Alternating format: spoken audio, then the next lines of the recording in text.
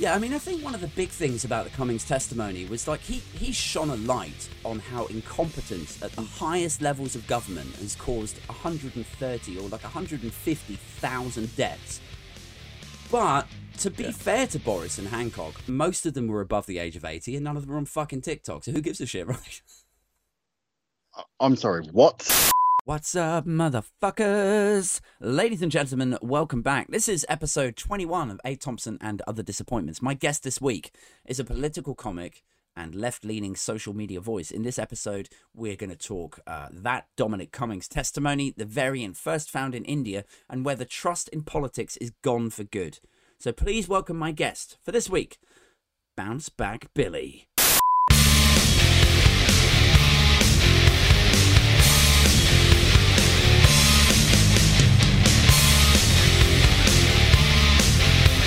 It is Friday night. It is 7:30, which means that if you're in the mood for some alt-right, super Tory sensibilities, you are in the wrong fucking place, because I am sat here in my cabin. I'm joined this week for episode 21 of A. Thompson and Other Disappointments by my friend Bounce Back Billy. Billy, how's it going? You all right? Oh, I'm all good. How are you? Yeah, not so bad for now. I feel like I need to sort of like pre-apologize to anyone that's listening to this episode because I sound husky as fuck and it's like 7:30. I've been deteriorating all day, and I think maybe by the end of this episode I might have lost my voice. I don't know. Let's see how we go. Some people prefer the voice where it goes a bit like that. Yeah, I've been pretending, like to my kids, I've been pretending to be like a sort of nature-y kind of, not David Attenborough, but like that genre of program, right? So Your voice would have to go considerably more to get to David Attenborough. yeah, well, it's like I was, my son was like finishing up his food, and I was just being a bellend, like hovering around him, going, "Jacob is finishing his food in his natural habitat," and like stuff that, you know, self-amusing, like ways to make my afternoon pass quicker. I'm not sure he found it funny, but is that nature documentary, or is that just a bit lurchy? maybe a bit of both. Jacob is finishing his food. Yeah. Anyway, enough about my health problems and weird voice. How's your week been? All right?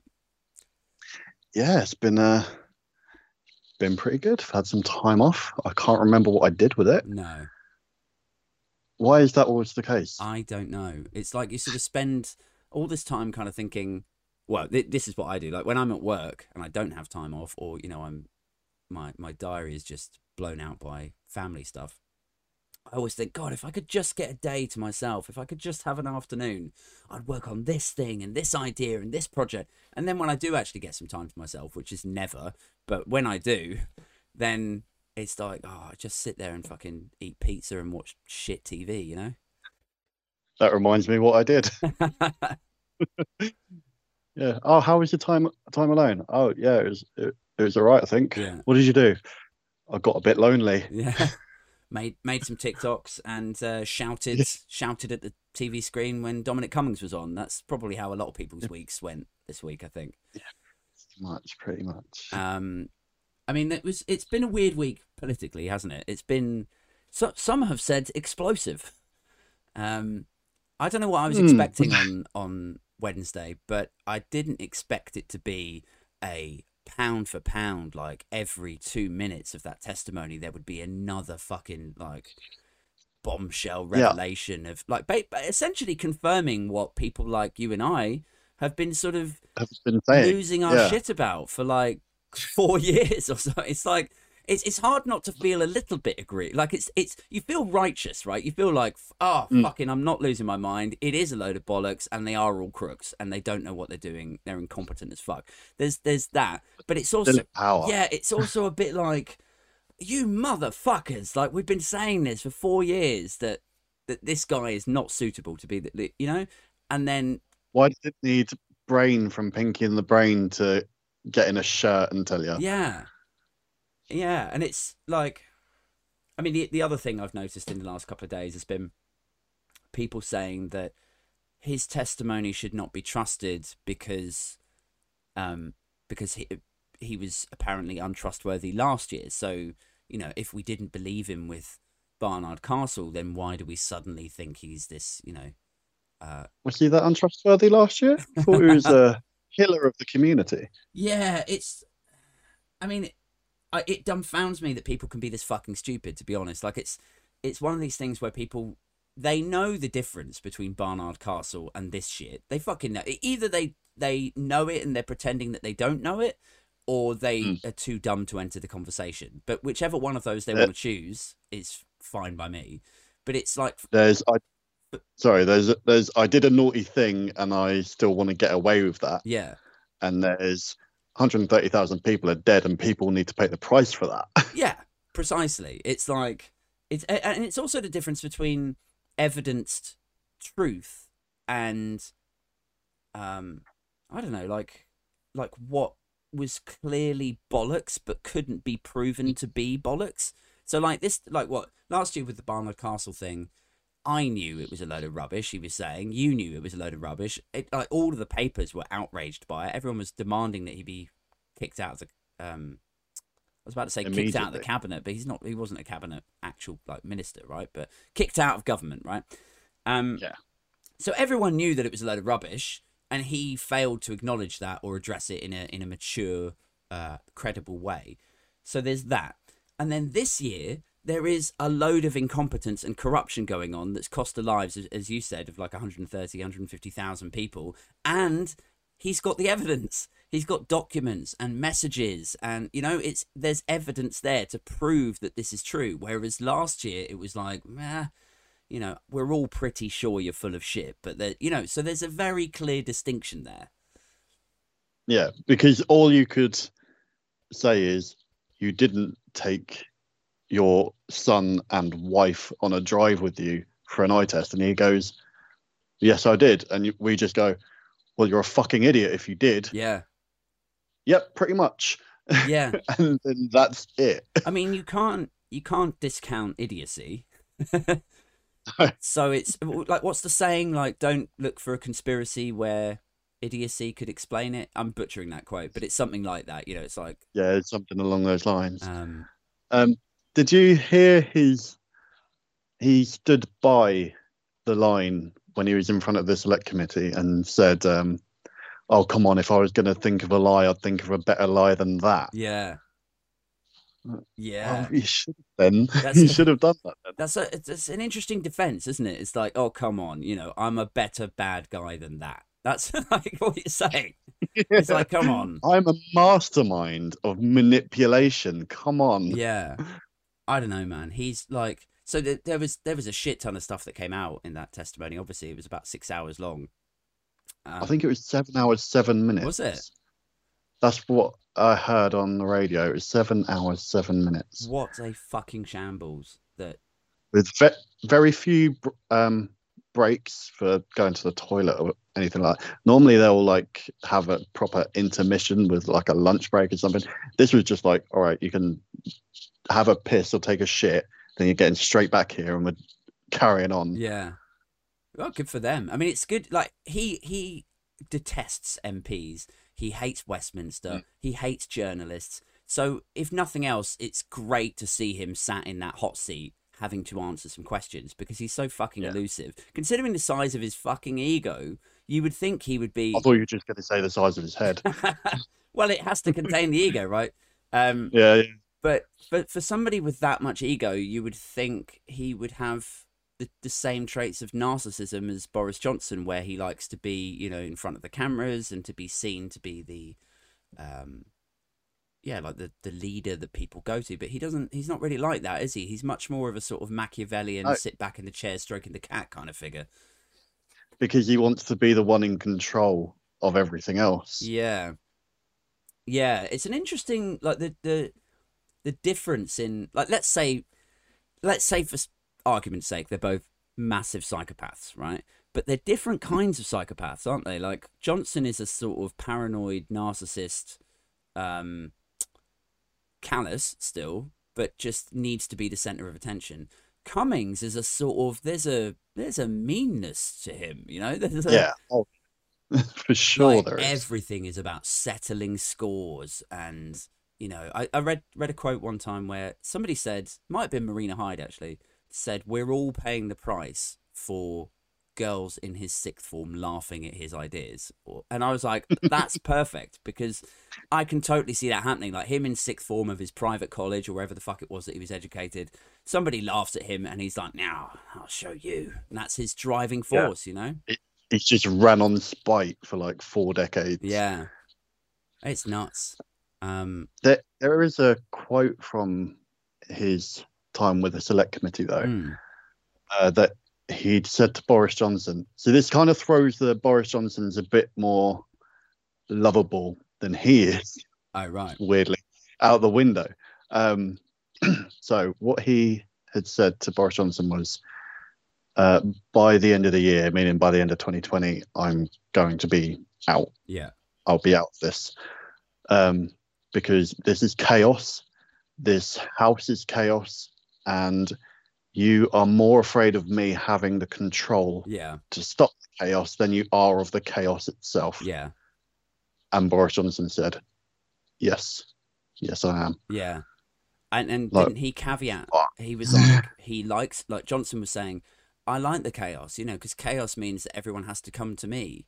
Come to me, yeah. I'm like, that's a fucking weird thing to say.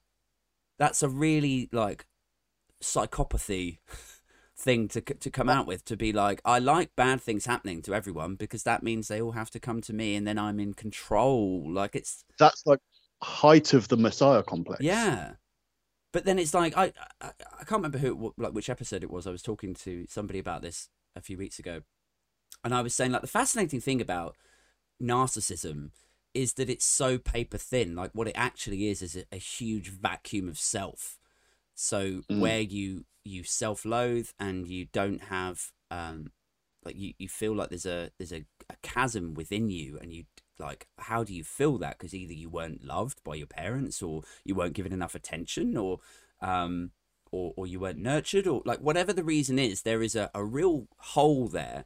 And so rather than fill it with things that actually bring you joy, or, you know, that help other people and you get that buzz from helping someone, what it actually is it's narcissism and ego filling that same place, so that then, like, ultimately you're sort of complete, but it's like, it's fucking weird. Like, you just scratch beneath the narcissism and then there's nothing there. It's kind of tragic.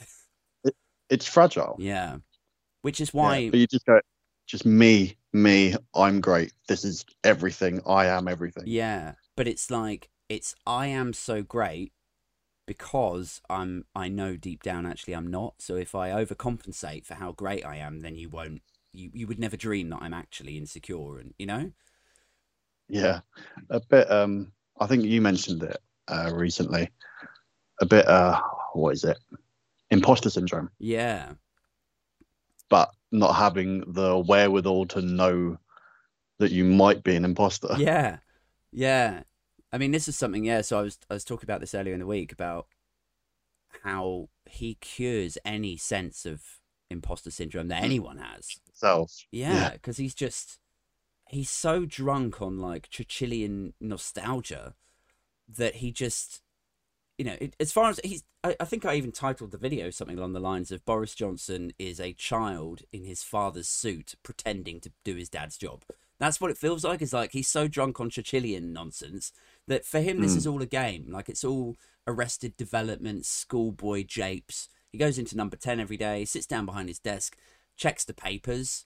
Like, that's how he governs. It's not anything to do with, this is the policy that we decided in the manifesto. This is the policy that we were talking about last week about how to improve things for this type of person's life and these underprivileged. There's none of that. It's just, fuck, what are they bashing me about? What are they scratching away at that narcissism about today? How can I prove them wrong? And the only way he seems to be able to prove them wrong is U-turn. Yeah. He's done so many U-turns. He's got to be fucking dizzy. Yeah, you're right. It's like, I mean, I was putting tweets out. I mean, to be fair to him, he hasn't done one. Has he done one recently? I don't know if he has. But there was... I don't check Twitter enough. I mean, there was a succession of them. And at one point I was like, I can smell another U-turn coming. Like, it was it was around the time that all the, like, Rashford school meals stuff was kicking off, and there was a couple of other things, and I was just like, this is fucking nuts. This is like government by opposition, right? Because it's like, they'll announce that they're doing something, and then everyone will say, whoa, I don't know about that. Then all the papers get behind it and say, yeah, we don't know about that either. And then Johnson reads the headline in the morning and goes, oh, well, yeah, we can't be doing that then. yeah, I don't know. But like going back to the Cummings testimony, Yeah. I think probably the most interesting part of that for me was the herd immunity stuff. So like where he was talking about, he said like they had privately agreed within Number 10 that herd immunity was the policy. And then they had briefed journalists on it. So that's why Peston had talked about it. That's why Koonsberg had talked about it, and so on. So everyone was under the impression that this was the route that we were going. Just let it go through the population and we would build up this herd immunity, right? And then I think Cummings shared a picture of the whiteboard from the conversations that they'd had internally. And they had reversed out of this. They had decided that this would overload the NHS and it would cause, like the deaths would soar. There would be bodies in the street, kind of. Oh yeah, right. Like best case scenario was like 250,000. Yeah. So they reversed out of it silently, and it was like there was no confirmation, no acknowledgement that they had made a mistake. No, look, we've decided to switch tack on this, and here's the reasons why. They just pretended that it had never happened. And so then Cummings said he was baffled why they didn't confirm this out, to the media, why they didn't acknowledge it. And Johnson refused. He didn't want to sort of give any ammunition to the opposition and to newspapers.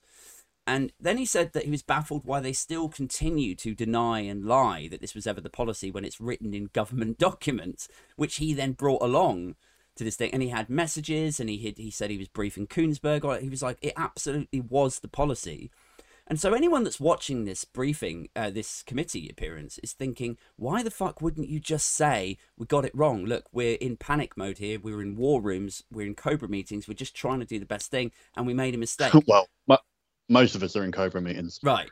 But yeah. Fair point. But like, why not just say you got it wrong and now you're switching tack because you realize that this is actually the better route to take?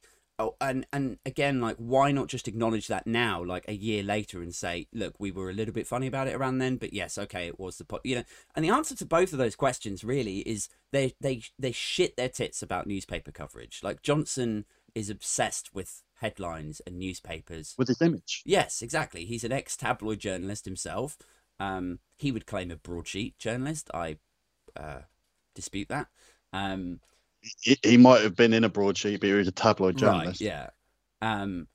And so, yeah, you get into this situation where you're like, well, why is he so, like, why would you deny and lie about, like, this? Right, here's the thing. This is a lesson that most people learn when they're about 22, 23. When you get your first job after uni or whatever, and, I'll count myself in this group of people, right? You go into an office job or whatever, and you make a mistake, and somebody says, does anybody know what happened with this order? And then you go, no, I don't know anything about that. Like that. And then you might... Oh, really? Because it was you that did it. Yeah, you might get away with it like once or twice, but eventually it's going to come back and kick you in the arse, right? And that is a lesson that normal people learn in their 20s, in their first couple of jobs. So my question is, like, why hasn't a 56-year-old prime minister learned that lesson yet? And the answer to that is because he's never had to take any responsibility for a fucking thing in his entire life. Like, he's...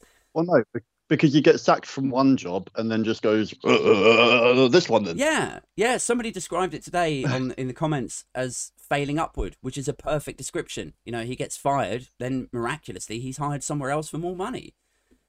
Yeah. Like, I thought earlier, like, what's a good metaphor? What's a good sort of simile type thing to describe Boris Johnson facing his responsibilities? And the best thing I could come up with was he's like a deer running onto the M25. Like, responsibility. Headlights. Yeah, responsibilities coming at him. He's just like dodging,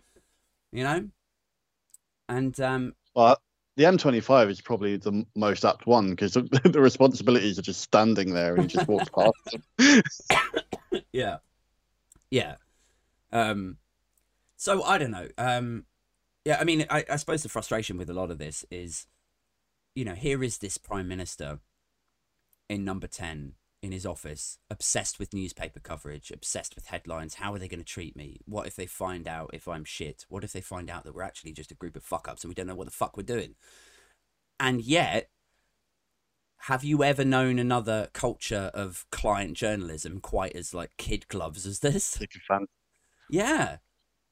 Yeah, it is ridiculous. It's like, But what is he so afraid of when they treat him so... Like, he could have literally left Number 10 and said, change my mind on herd immunity and also go fuck yourself. And they probably would have sucked his dick. Like, he would have been fine. yeah. Boris Johnson makes brave decision in changing his mind. Mm. Didn't he say go fuck yourself as well? Oh, I didn't hear that. No. Yeah, right. But was it just me, or with the herd immunity thing? For us just living our lives, it was like normal, normal, normal. Okay, pubs are shut. Yeah. So everyone just went out onto a field for the weekend. Yeah. And then Monday, okay, lockdown. I don't remember because I've got a young family. So for me, lockdown is almost irrelevant. I never leave the fucking house anyway. Like, there was a pandemic? Really? But yeah, I think, like, didn't did they give us notice when they locked down? I can't remember. No, not really. There was about maybe 3 hours notice because Oh yeah, he did it at something like eight or 9 o'clock at night. yeah. And I remember seeing the footage of the trains that were packed because people were just suddenly jumping on these trains trying to get back up north or back out to the west So you country. get these massively packed trains because he's got everyone to panic. Yeah, And there was the don't go to work unless you have to go to work. So the next day the tubes are still full because everyone went, oh, I still have to go to work. yeah. Owners of businesses didn't know whether they needed to be open because they still thought they had to work. It was Yeah. It's fucking crazy, isn't it? It's like, I mean, I look at situations like that, and that's just one of what, like 20 or 30 fuck ups that have happened in this pandemic. I think you're being generous. Yeah. Right, maybe I am. I don't know. But I look at that sort of shit and I think, here's this prime minister who's so shit scared of negative tabloid coverage, and what was the output of making poor decisions like that is nothing. Like the worst that he can expect is that they ignore it.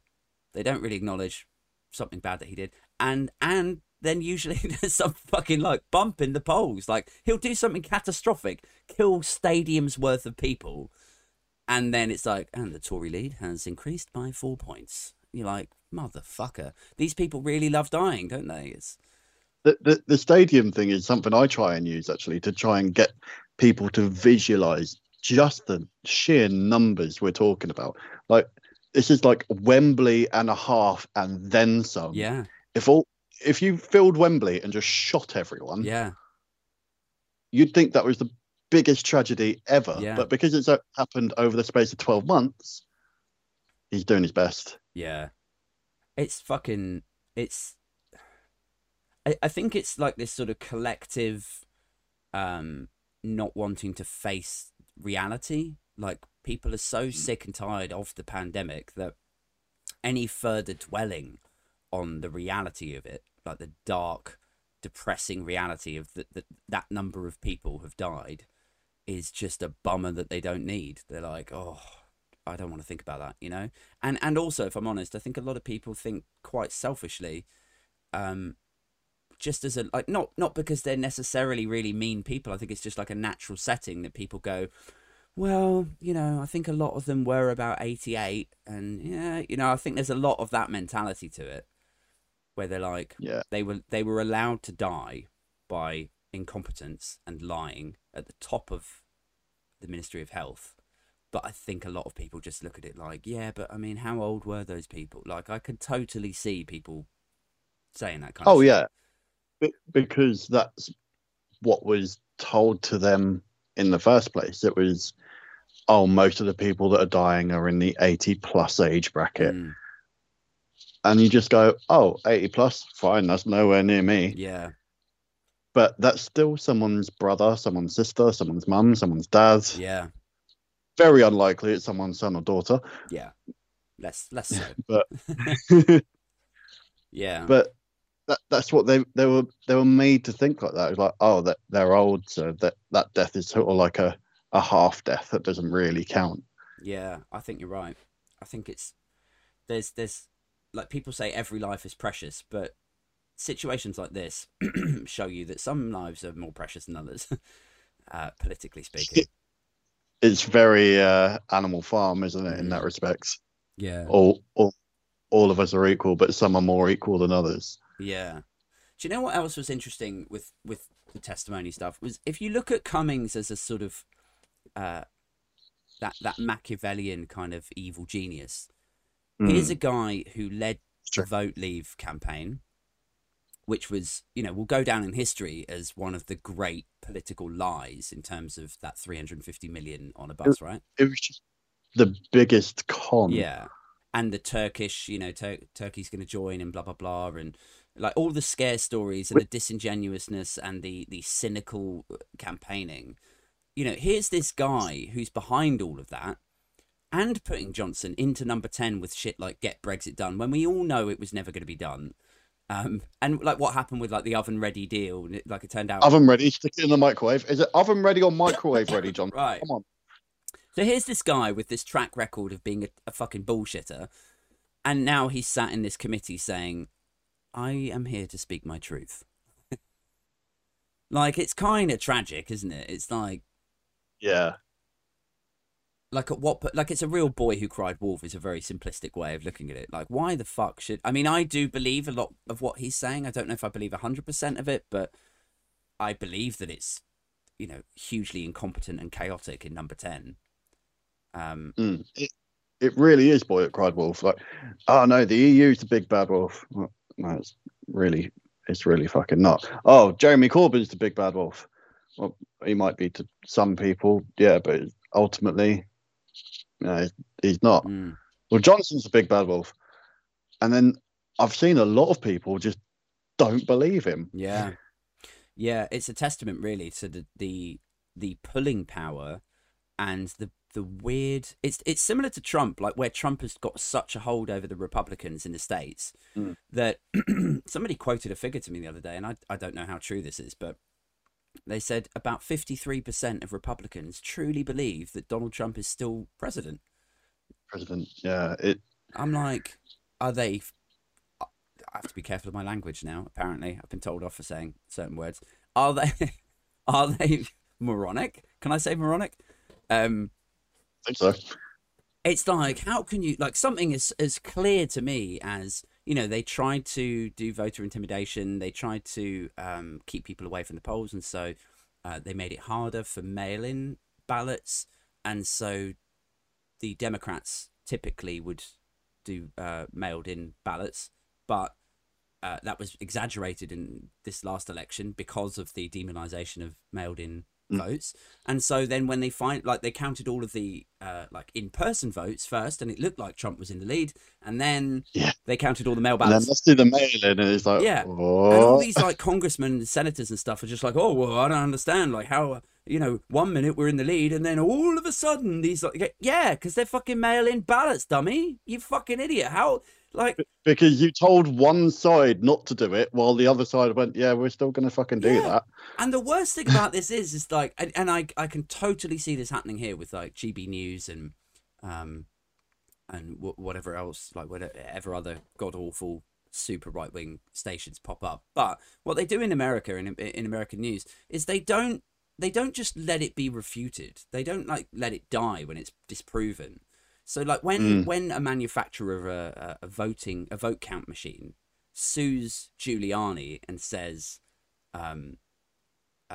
you said that our machines don't count properly, so we're going to sue you. And like that is a strong stance to take.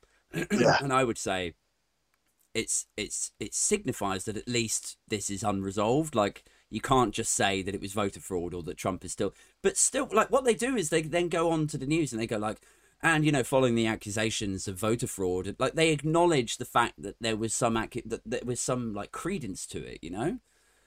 yeah. There was one beautiful thing that happened during the counting of the votes, and there was I was going to say constituency. Don't call it constituencies, but Mm, there's one area where Trump was ahead, and people are going, "Stop the count, mm. stop the count," and then where he's behind, and they're still counting. Keep on counting, keep on. It's like, which one do you want them to do? Yeah, yeah, Like, you either think that the counts need to carry on until every vote is counted, or you believe that the mail-in ballots are void. yeah. But I mean, you're You can't have both. you're trying to wrap logic around something that's fundamentally illogical. Like they're not interested in logic or making sense. What they are No. is religiously tied to this Messiah type figure. Like he has such a hold on. Like didn't they had a fucking gold statue of him at the Republican convention. Like when you when you walk into the Well, Republican convention, there's a gold Trump smiling at you. and Like, then Boris Johnson had a strange inflatable at Hartlepool. yeah, it's sort of like. Are you familiar with the expression like the shit British version? Like when Yeah, America does something, and then we're like, yeah, we can do it too. It's like, we did it with the Prime Minister, yes, and then again with an effigy of him. yeah, yeah. I mean, there's a lot of examples, but yeah, Johnson is. I mean, I think he's been called like a pound shop Trump, hasn't he? By like Alistair Oh, Campbell. I'm sure multiple times. But yeah. Anyway, it's fucking nuts over there. I hope it doesn't get that bad over here. But I suppose the point I was going to make there was that it's the fact that the evil genius who they were all rooting for and they were all protecting and putting their careers and their credibility on the line to protect, the fact that he's gone and they're still protecting Johnson and Hancock suggests that Johnson, I think, has quite a tight hold on the Tories. You've also got the MPs that were still sticking up for Cummings Mm, after the Barnard Castle thing, yeah. and he's just gone, no, fuck you, and fuck you too. Yeah. Yeah, that's the funny thing, isn't it? Because it's And Matt Hancock, bend over and fuck you 300 times. yeah, he really doesn't like Hancock. What do you think Hancock did to him? I mean, I'd like to say, oh, it's because he lied and because he caused a lot of death, but I don't think people like coming.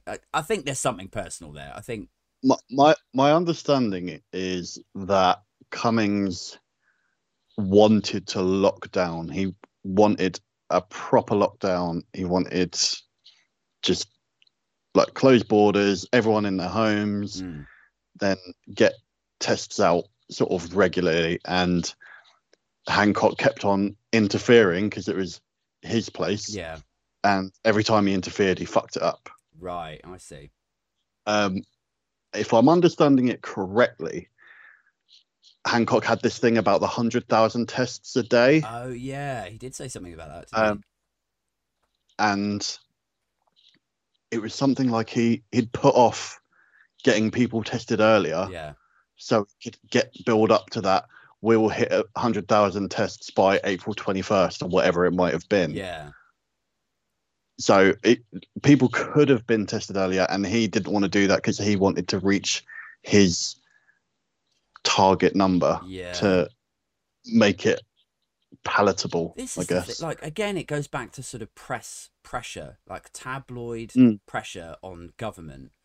And this is a theme I come back to a lot in my vids that I do in the week. But it's like how much more efficient would government be if they didn't have this sort of reactionary, not proactive way of governing?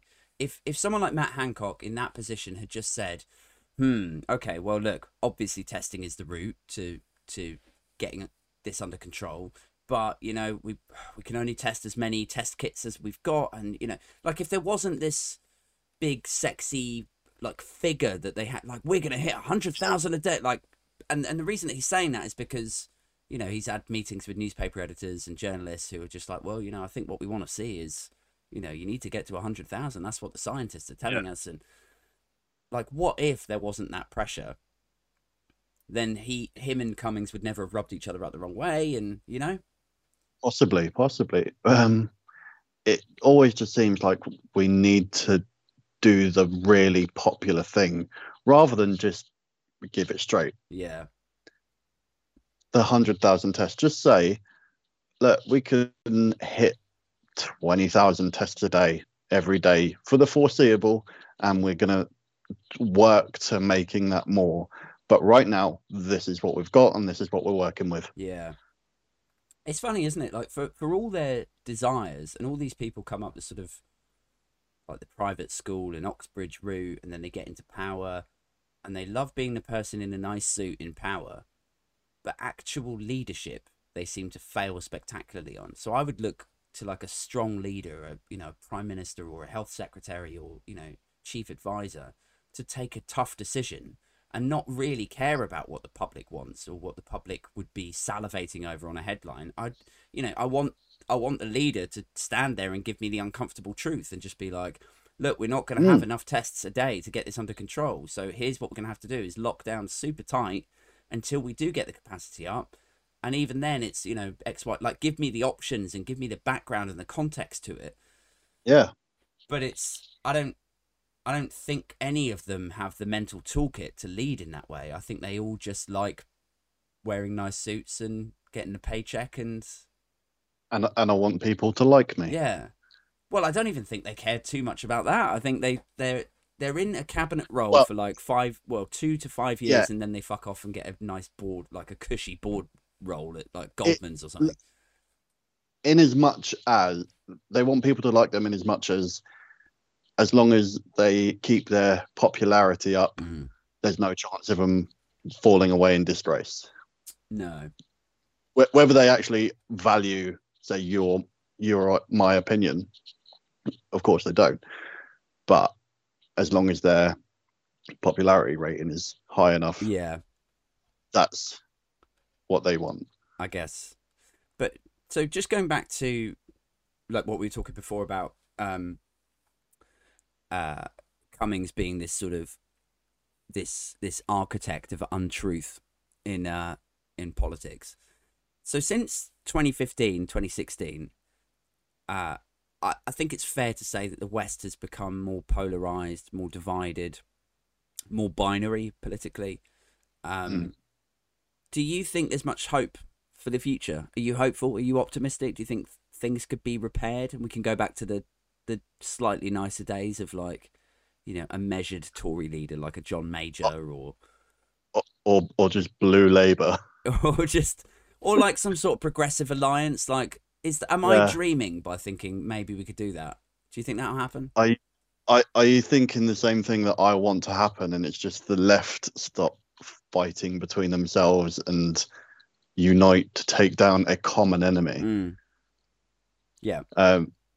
Yeah, see, I strongly believe that is the only way of taking the Tories out of power, because on the right wing, you have conservatives, and a lot of conservatives. And who's their opponents? Like Refuck UK or whatever they want to be called. Yeah. Reform UK. Yeah. They've got them and the British Democrats. Oh, really? Like, well, they're ultra right wing, aren't they? I've not even heard of them before. Oh, okay. I like that they've got the name British in there, though, so it's British Democrats. I've got a little story. So my wife and I just moved to a new area just before the council elections, and she went and voted in person for the first time, because she'd normally do mail-in ballot. So she had no one there to talk to her about, okay, this is who they are, this is who they are. And she went, okay, Labour, not voting Conservative. Oh, it wasn't council, it was the police commissioner. Not voting Conservative, not voting Lib Dem. So I've got another vote. Who's the other one? British Democrats. Okay, Democrats, that sounds good. Yeah. She told me when she got home, she went, so I voted for Labour and British Democrats. I went, what were your options? Conservatives, Lib Dems, or British Democrats? I went, right, you should have just not used your second vote. She went, oh, fuck, what have I done? And they're like super right-wing Nazis. Oh shit! See, this is why I need to do mail-in ballots so you can tell me who I should vote, so I don't do this again. Yeah, I mean, I could have made a similar mistake, I guess, with that sort of stuff. I've never heard of them. I would assume, like your wife, like that British Democrats would be a sort of slightly nationalistic, Lib Dems, maybe, just based Yeah, on the but democracy—that's a good thing. yeah. But then I don't know. People say like whenever you see a country called like the Democratic Republic of blah blah, you're always a bit like, really? Might be a dictatorship though, mightn't it? Yeah, it's like seeing a restaurant called like Legally Fried Chicken. You'd be like, ah, why do you feel the Why need do to you say need that? why do you need to stress that? Yeah, Isn't North Korea a democratic republic? I think it is. Yeah, Yeah. supposedly it's branded that way, but Well, they all get a vote, and but they've only got one option. yeah.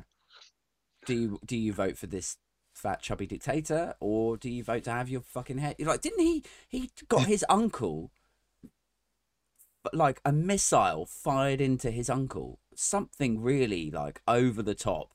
Something that sounds like a Hollywood movie taking the piss out of like what he Yeah. would do. But it's like like I read it in the fucking Metro, man. It was just like intelligence services have reported that they Well, strongly suspect that Kim Jong Un. if you read it in the Metro, I'd still take it with a pinch of salt. I don't know, man. The Metro's like, I mean, like, look, I'm sure the showbiz pages, and I'm sure like the letters pages, and whatever else is a little bit, tabloidy. But I think like the news pages are all right, aren't they? I don't know. The last time I read the Metro, I was like, "What the fuck is this?" Really? Yeah, it weren't great. But then we're talking about 3 or 4 years ago. It might have changed. Yeah. I mean, I must confess. They might have got the scoop on the Yeah. missile to the uncle. Yeah. Do you The last think? time I remember hearing about him, it was when he was on his white horse going through the snow, Oh, really? looking majestic as fuck. Like if you search him on a horse, Yeah. you just get this image of him like that. Like Putin's image on a horse kind of looks like a sad dad Yeah. on a horse, but Kim looks like he's got his shit together. Really? Yeah, it's kind of scary. Yeah. I wouldn't want to fuck with him. Like, I know Dennis Rodman flew over there, didn't he? And like they hung out for a bit.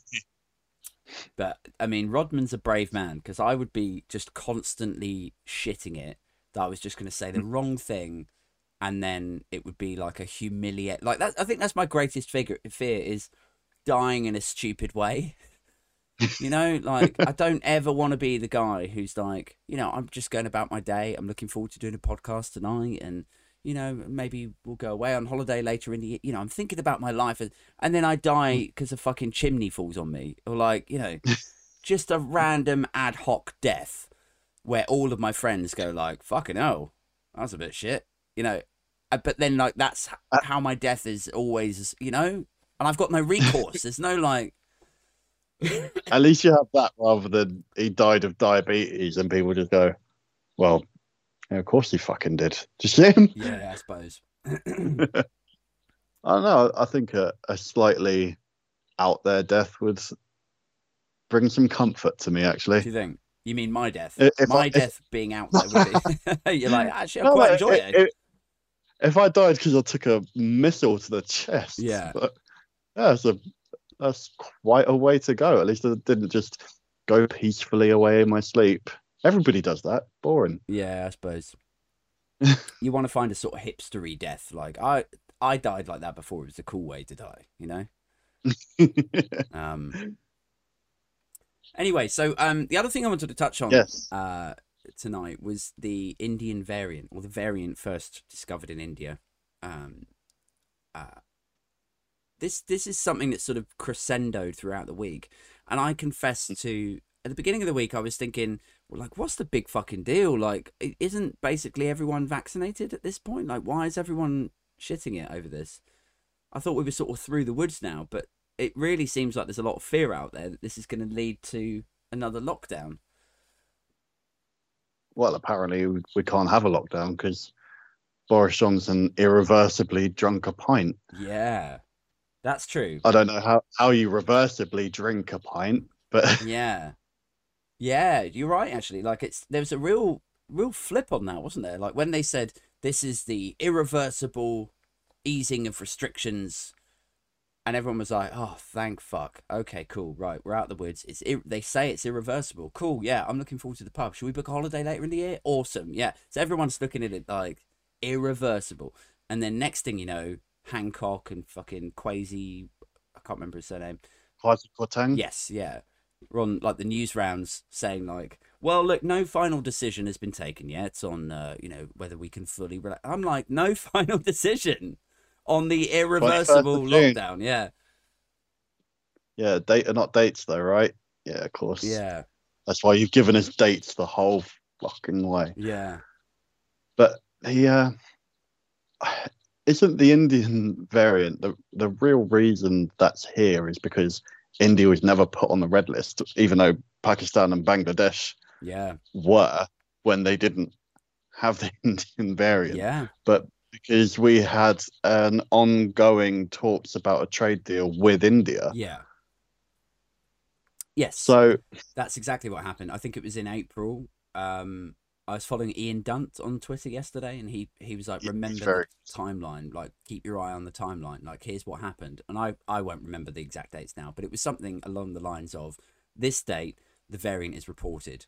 2 weeks later, Bangladesh and Pakistan are on the red list, but it's not announced until, like, it's not confirmed, it's not actually actioned until like 10 days after that. And then basically it works out as 1 month. So get your panic flights in. Yeah. It's like 1 month after it should have been immediately put on the red list, and after like 20,000 people or something ridiculous had flown in from that region, finally we sort of shut the borders, but didn't really. And then it's oh no, we've got the Indian variant in Blackburn. Like, yeah. Well, yeah. What did you think was going to happen when you let 20,000 people come over from India where they've got an Indian variant that's tearing the country apart? Yeah. But then, I mean, this is exactly what happens when you've got somebody like Johnson in power who's never had to take responsibility for anything. It's like I was saying earlier, like he doesn't really feel any urgency or responsibility for taking the quick, sharp, sensible decision. So he doesn't. And so now we are where we are again.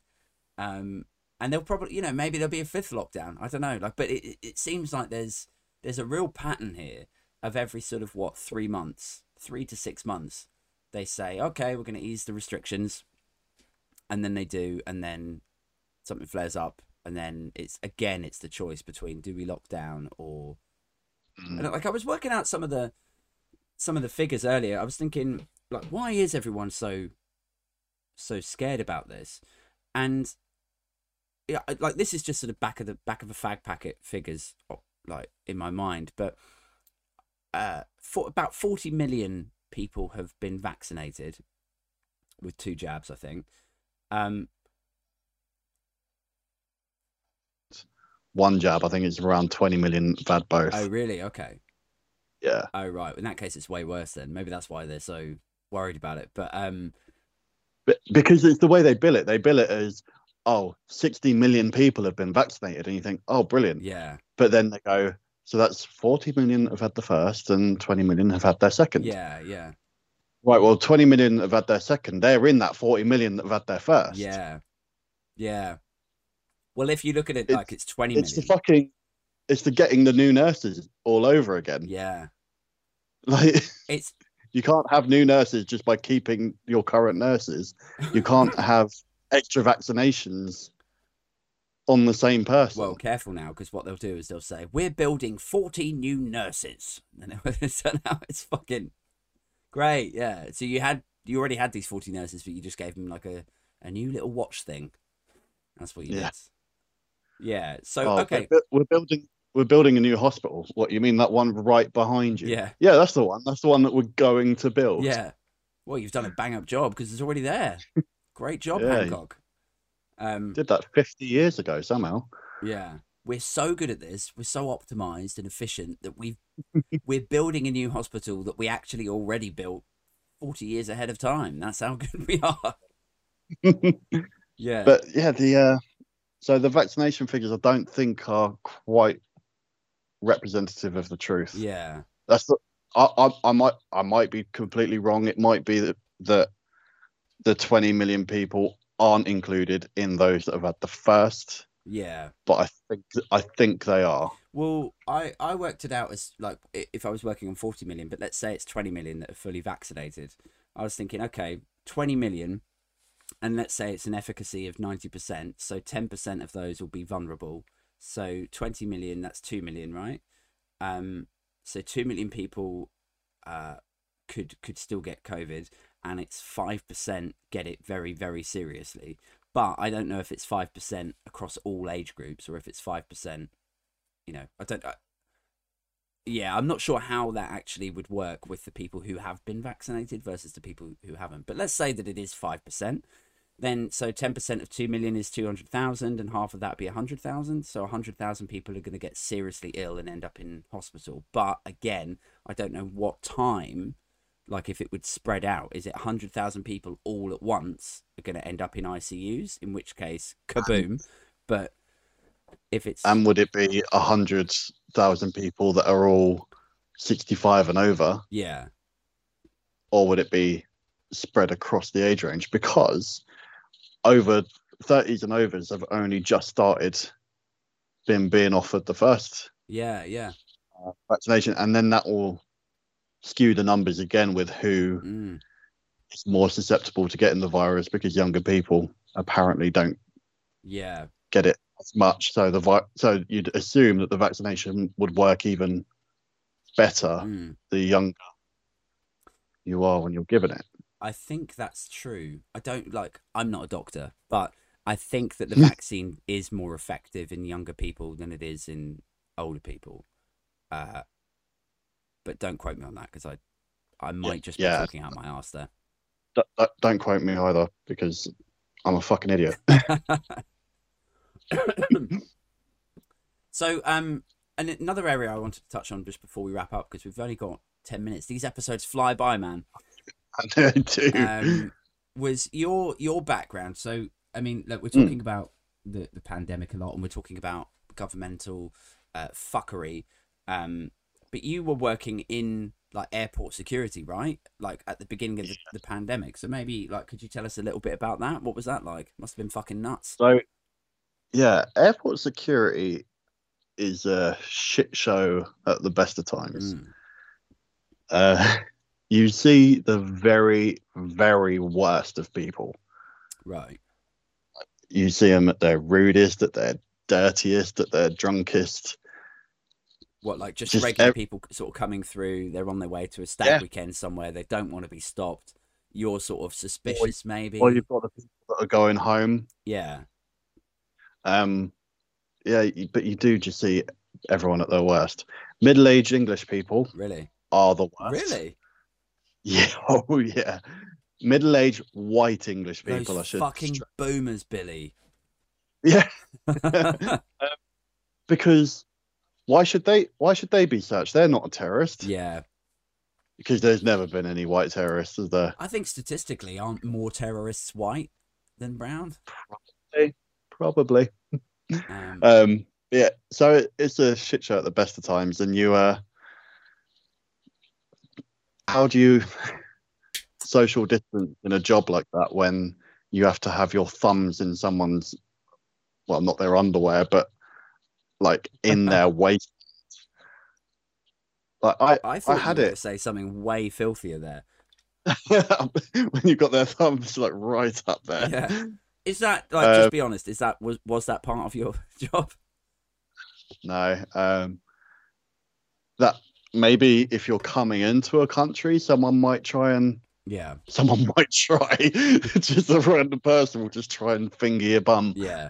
You might get it in customs if someone really suspects you of trying to smuggle drugs in. But on the way out, if you did have a thing for fingering people's bums, probably an airport security area is a great pickup zone, because you could just tap somebody on the shoulder and go like, "Excuse me, sir, would you mind coming this way?" And then you could lead them into a room, give them a sort of pat down, literally finger their bum hole, and they'd probably just go along with it because they'd be like, well, yeah, this is what happens here. Like, I obviously look suspicious. uh, you would have to be attracted to the same sex for that to happen because you don't search the opposite sex. I like that you're homing in on the like. Well, you'd have to be gay, like rather than that's really unacceptable. Why the fuck did that pop in your head, Aid? You weirdo. I like this. You Hey, make me feel much more comfortable. I worked there for 6 years. We had all the thoughts. Mm. Yeah, so But carry on. So bit of a rude zone. People treating you badly, not being respectful. They just want to be on their way. They're tired, aggy. Or they've left it way too late, which happens far, far too often. They get to you and just say, I'm late for my flight, and we'll scan their ticket. Go, yeah, you're very late. You've missed it. Like, well, can you make it stop? Like, how can we make it stop? It's gone. It's in the air. Yeah, we can't get it back. You're really late. The fucking entitlement of people. Do you remember there was a news story, or maybe it was on Have I Got News for You? It was quoted like there was some sort of quotey story. It was around like after 9/11, and all the like planes were grounded or cancelled or something, and the announcer says, "Yeah, all flight like the flight is cancelled from New York to London or whatever." And then this woman like waves a ticket and she's like, "Does that include first class?"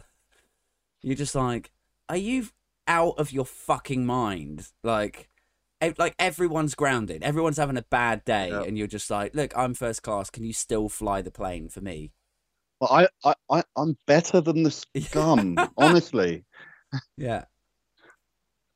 Look at me. I have a Gucci bag. Yeah. I'll give you look at them wearing Sports Direct. Yeah, I'll give you my Gucci bag if you can just take me home.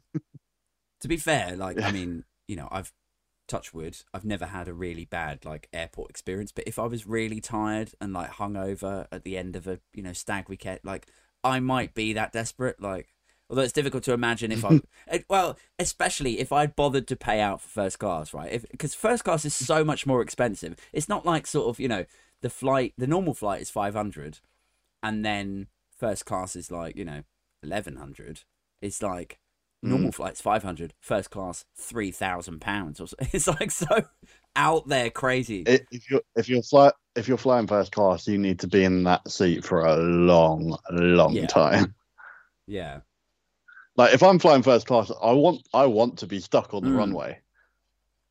I'm getting as much of this as I can. Yeah, for sure. I want to be treated like royalty, massaged. I want to have like the flight attendants whisper ASMR stuff in my ear. Oh no, I can deal with that. ASMR makes me really uncomfortable. Really?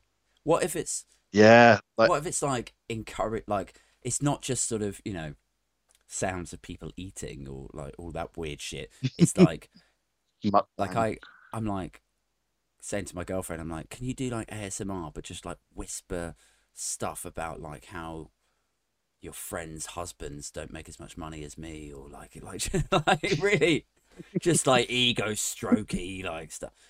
You know? Tell me I look good in a suit, but in ASMR. No, it makes me genuinely really uncomfortable. I don't know what it is about it, but I get that horrible feeling down my spine. Really? Yeah. You might want to look into that. Has somebody like whispered stuff in your ear uncomfortably when you were a child? Or... Oh, great. Oh no. Oh no. That would be a hell of a dark story to leave it on. Mind you, last week's episode, the last thing was talking about a fucking dead cat. So that was brilliant. Just the last line. Well, she is a dead cat. Yeah. But yeah, working there in a pandemic, just I couldn't deal with it. Being about this far away from someone else's mouth as they cough directly into your mouth. It's one of the most disgusting things. So I'm glad I'm not there now during the pandemic, because did you have people like because obviously airports are a hotspot because they're indoors and there's lots of people passing through and they're all coming from different countries and so on. But I would like to think that people would be very, very vigilant, especially in the early days of the pandemic, with, you know, masks, keeping their distance from each other. And but is it just that the pictures and videos that we see on the news of like, oh fucking hell, look at Terminal 5, nobody gives a fuck, like everyone's like smushed into? Is it that they don't give a fuck, no one gives. or is it that airports are just it? That's just how they are. There's no getting away from it. Airports are horrible. They pack you in as much as they can, and it's always recycled air. People get sick all the time, and then you are just dealing with truly disgusting people that haven't washed their feet in about 3 years. Oh yeah. Who's the worst person you've ever had to deal with? Worst person I've ever had to deal with was, I didn't even have to deal with them. I was a good 75 meters away, and I could smell their feet. That bad? Oh, it was horrendous, because we have to take we have to take your shoes off if we're going to search you, and I really wish we could have kept them on. He left those sort of like foot-shaped sweat marks as he walked through without his shoes on, and we're saying, please put your shoes back on, please put them back on. I think he melted away some of the floor. Like, as soon as you started saying that, I was thinking, I mean, not to mock, but there used to be a homeless chap in my hometown who would have his, like, he didn't have shoes, he just had cardboard like sellotaped around his feet. And I imagined like that's the sort of feet. Is that the level of feet we're talking? I'd imagine that was better. Gross. Fucking gross. The worst thing about it is someone had to sit next to him then for about 4 hours. It's amazing, isn't it? Like, you think most people should have a sort of base level of shame, you know, like of self-awareness. Oh, yeah. Where you're just like, hang on, I think I might be. Like, for me, it's like earlier, I had a shower just before we started doing this, and I didn't have a chance to put deodorant on because the spray of the deodorant, I was worried it was going to wake up the baby, like startle the baby. So I didn't put it on. And even though there's no one in this cabin with me, I'm still conscious of the fact, I'm like, have I started to stink yet? Like, I'm, you know, and I assume I give people some credit, all right? There's some expectation from me that other people also have this, you know, that they would think, I better, oh, fuck, I forgot my deodorant today, and I've got to sit next to Sarah at work all day. Oh, I better nip out and then get some deodorant, otherwise she's going to smell me, and oh, it'd be really, you know, like there would be the shame, it should kick in, but that does not exist for everyone. No, there is a shocking amount of people whose level of hygiene is worse than a wild animal. Well, like much worse, because a lot of wild animals are quite clean, but they've got no shame at all. They'd come through and you'd say you need to search them, and they'll just lift their top right up. But I don't know what you think you're doing. You're just flashing me your nipples. Cheers. Yeah, especially like in an airport as well. Like I'll forgive you if you know, let's say tonight you have 5 Stellas or whatever, and then tomorrow you wake up with a thick head and you're like, oh fuck, I'm just gonna nip down the Costco or whatever, and you know, I don't know why I said Costco. I'm thinking of like Co-op, right? Don't want to go to. just gonna nip down to Costco and buy some shit in bulk. Yeah. Don't know why you'd nip to the wholesalers like with a hangover. That sounds horrible. But how much Benadryl did Benadryl? That's the wrong one. Fuck me, I'm hungover. Oh shit! Have I lost? Barocca was what I was thinking of. Barocca will do. Wait, I've lost my my camera. Have I gone dark on you? No, but you are frozen. Oh, no. I thought that was just. No, hold on. I thought that was my end. See if I can repair it. Technical issues. It was quite a good looking still. It was just. Right, hold on. Let's try this again.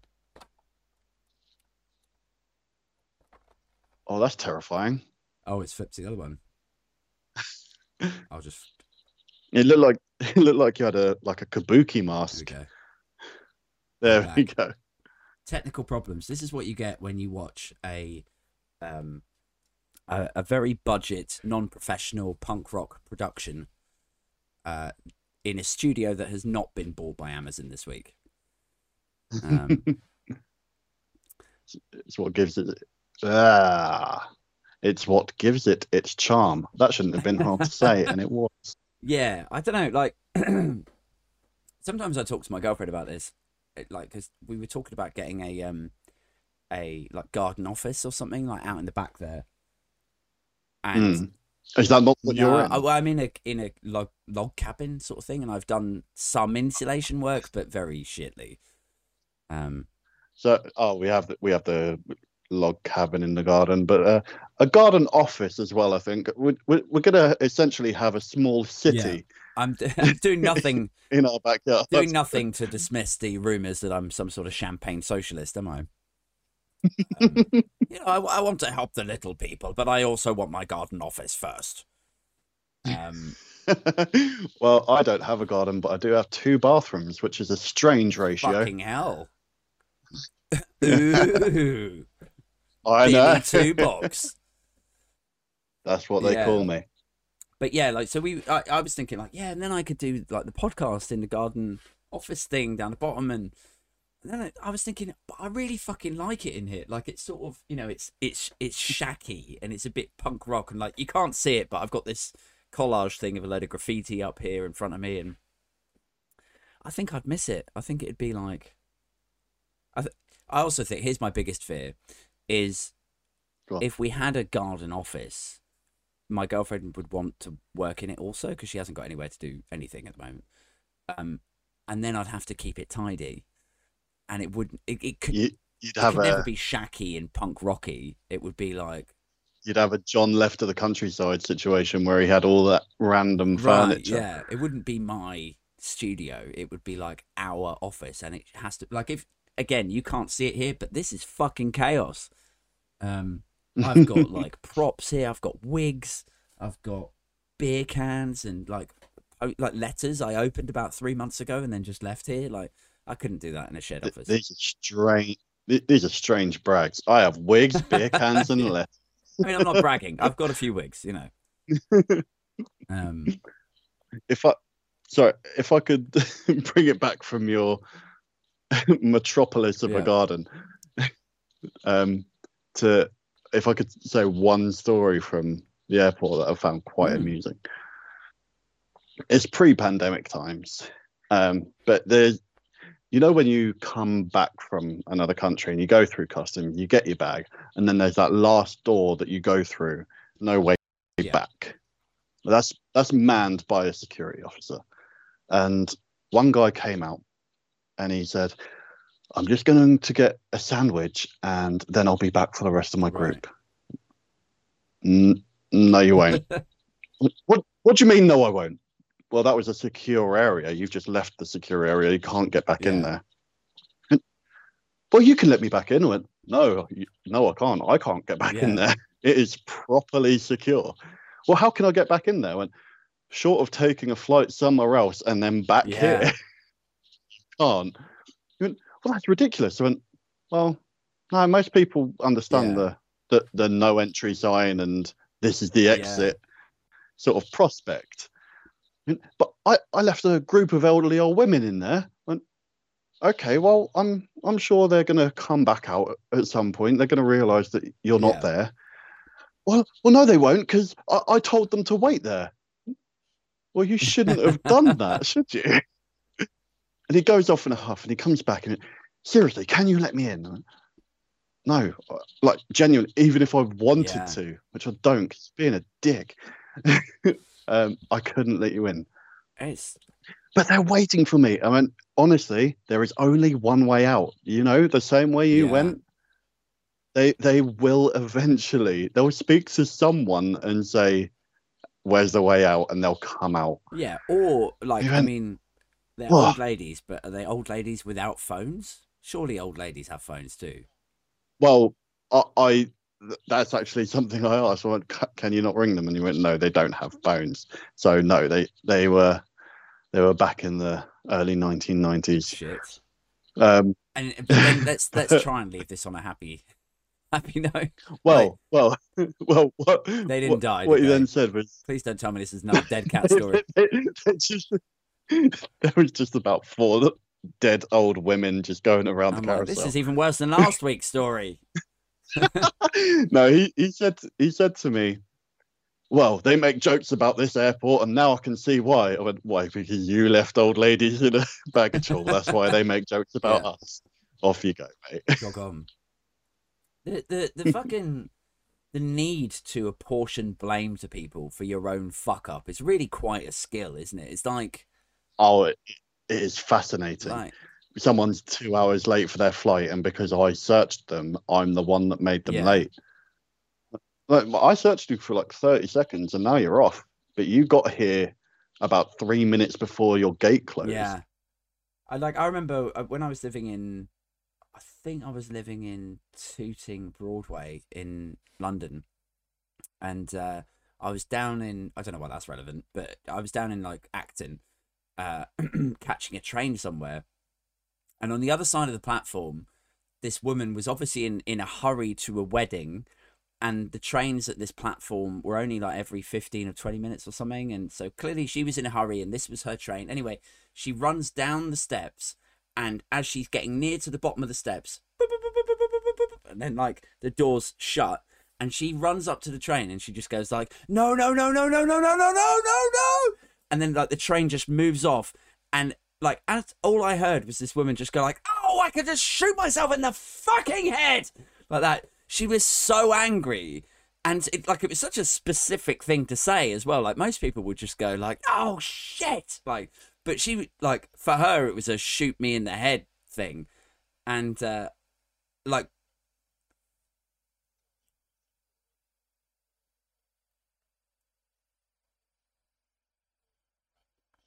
mm, Wasn't being listened to one night, and she went, right, guess I'll just slit my throat. yeah, so over the top, but I love it. You've got to have that in there, ready to Yeah, go. it reminds me a bit of this is slightly different, but on in the same vein, in the same lane of like people that say shit that it just shuts the shit down. Like I've got this friend Jeremy from my hometown Maidenhead, and like everyone was joking and laughing in this party, or like I wasn't there, but I've seen the video footage of it, and like everyone's joking and laughing, and you know that it's like like noughties or late 90s, and they're bouncing jokes off each other, and then he just tried, like, in his mind this line was hilarious and it was the next logical joke to crack. So whatever the context was, he comes out with this. He just goes, yeah, so split your pussy, like that, and just silence. Just like, when people look scared at how shit like, it's just crickets, and then people going like, huh? What did you say? And like, there's just video footage of him just like leaving the like, okay, yeah, bye. To have video footage of such a tumbleweed moment, that is Yeah. beautiful. I have a sort of a firm belief that in order to go into stand-up comedy, or open mic comedy at least, you have to have had a few of those moments yourself. Like, Oh yeah, because you just go, yeah, everyone goes, like you have to have no, built up no. the armor of, I mean, here we are talking about like, how could people be so shameless, but you have to have built up the armor where you no longer feel shame if you say something that wasn't funny. Like you just have to be like, oh, that didn't fucking work, did it? As long as you can go, that just wasn't funny, rather than that was really fucking offensive. Yeah, Then you still come out of it like, okay, you just quiet down now. yeah, right. But that split your pussy. Well, I don't know how you keep on bringing these memories back into my mind. A factory I used to work in, we found a field mouse, and a couple of girls got it in like a box, and they were taking it out, and someone went, touch it, someone went, lick it, and then the next logical one from lick it was fuck it till it splits. Just so like, what is it with like some people just don't have the threshold there. Like most people have a limiter, like you have in an engine, you have a limiter, you don't go above it, it's just there, it's ingrained. Yeah. And if you try, it will just bring you. Yeah. I don't know. Like, I'll serve you one more of these stories, and then we'll have to call it a Yeah, night. go on. But like, I used to work in Yeah. a bowling alley back in Maidenhead, and I was down. My best mate worked in the workshop in like the technician area in the back, and I was down there with him and one of the bouncers, and we were talking about this girl that works there, and we were saying like, yeah, we should get her down here, like, and I said, yeah, we should get her down here, like, for a fag break. She's a good laugh, and then my mate was just like, yeah, she is a good laugh. Have you seen her when she's pissed? She's proper funny.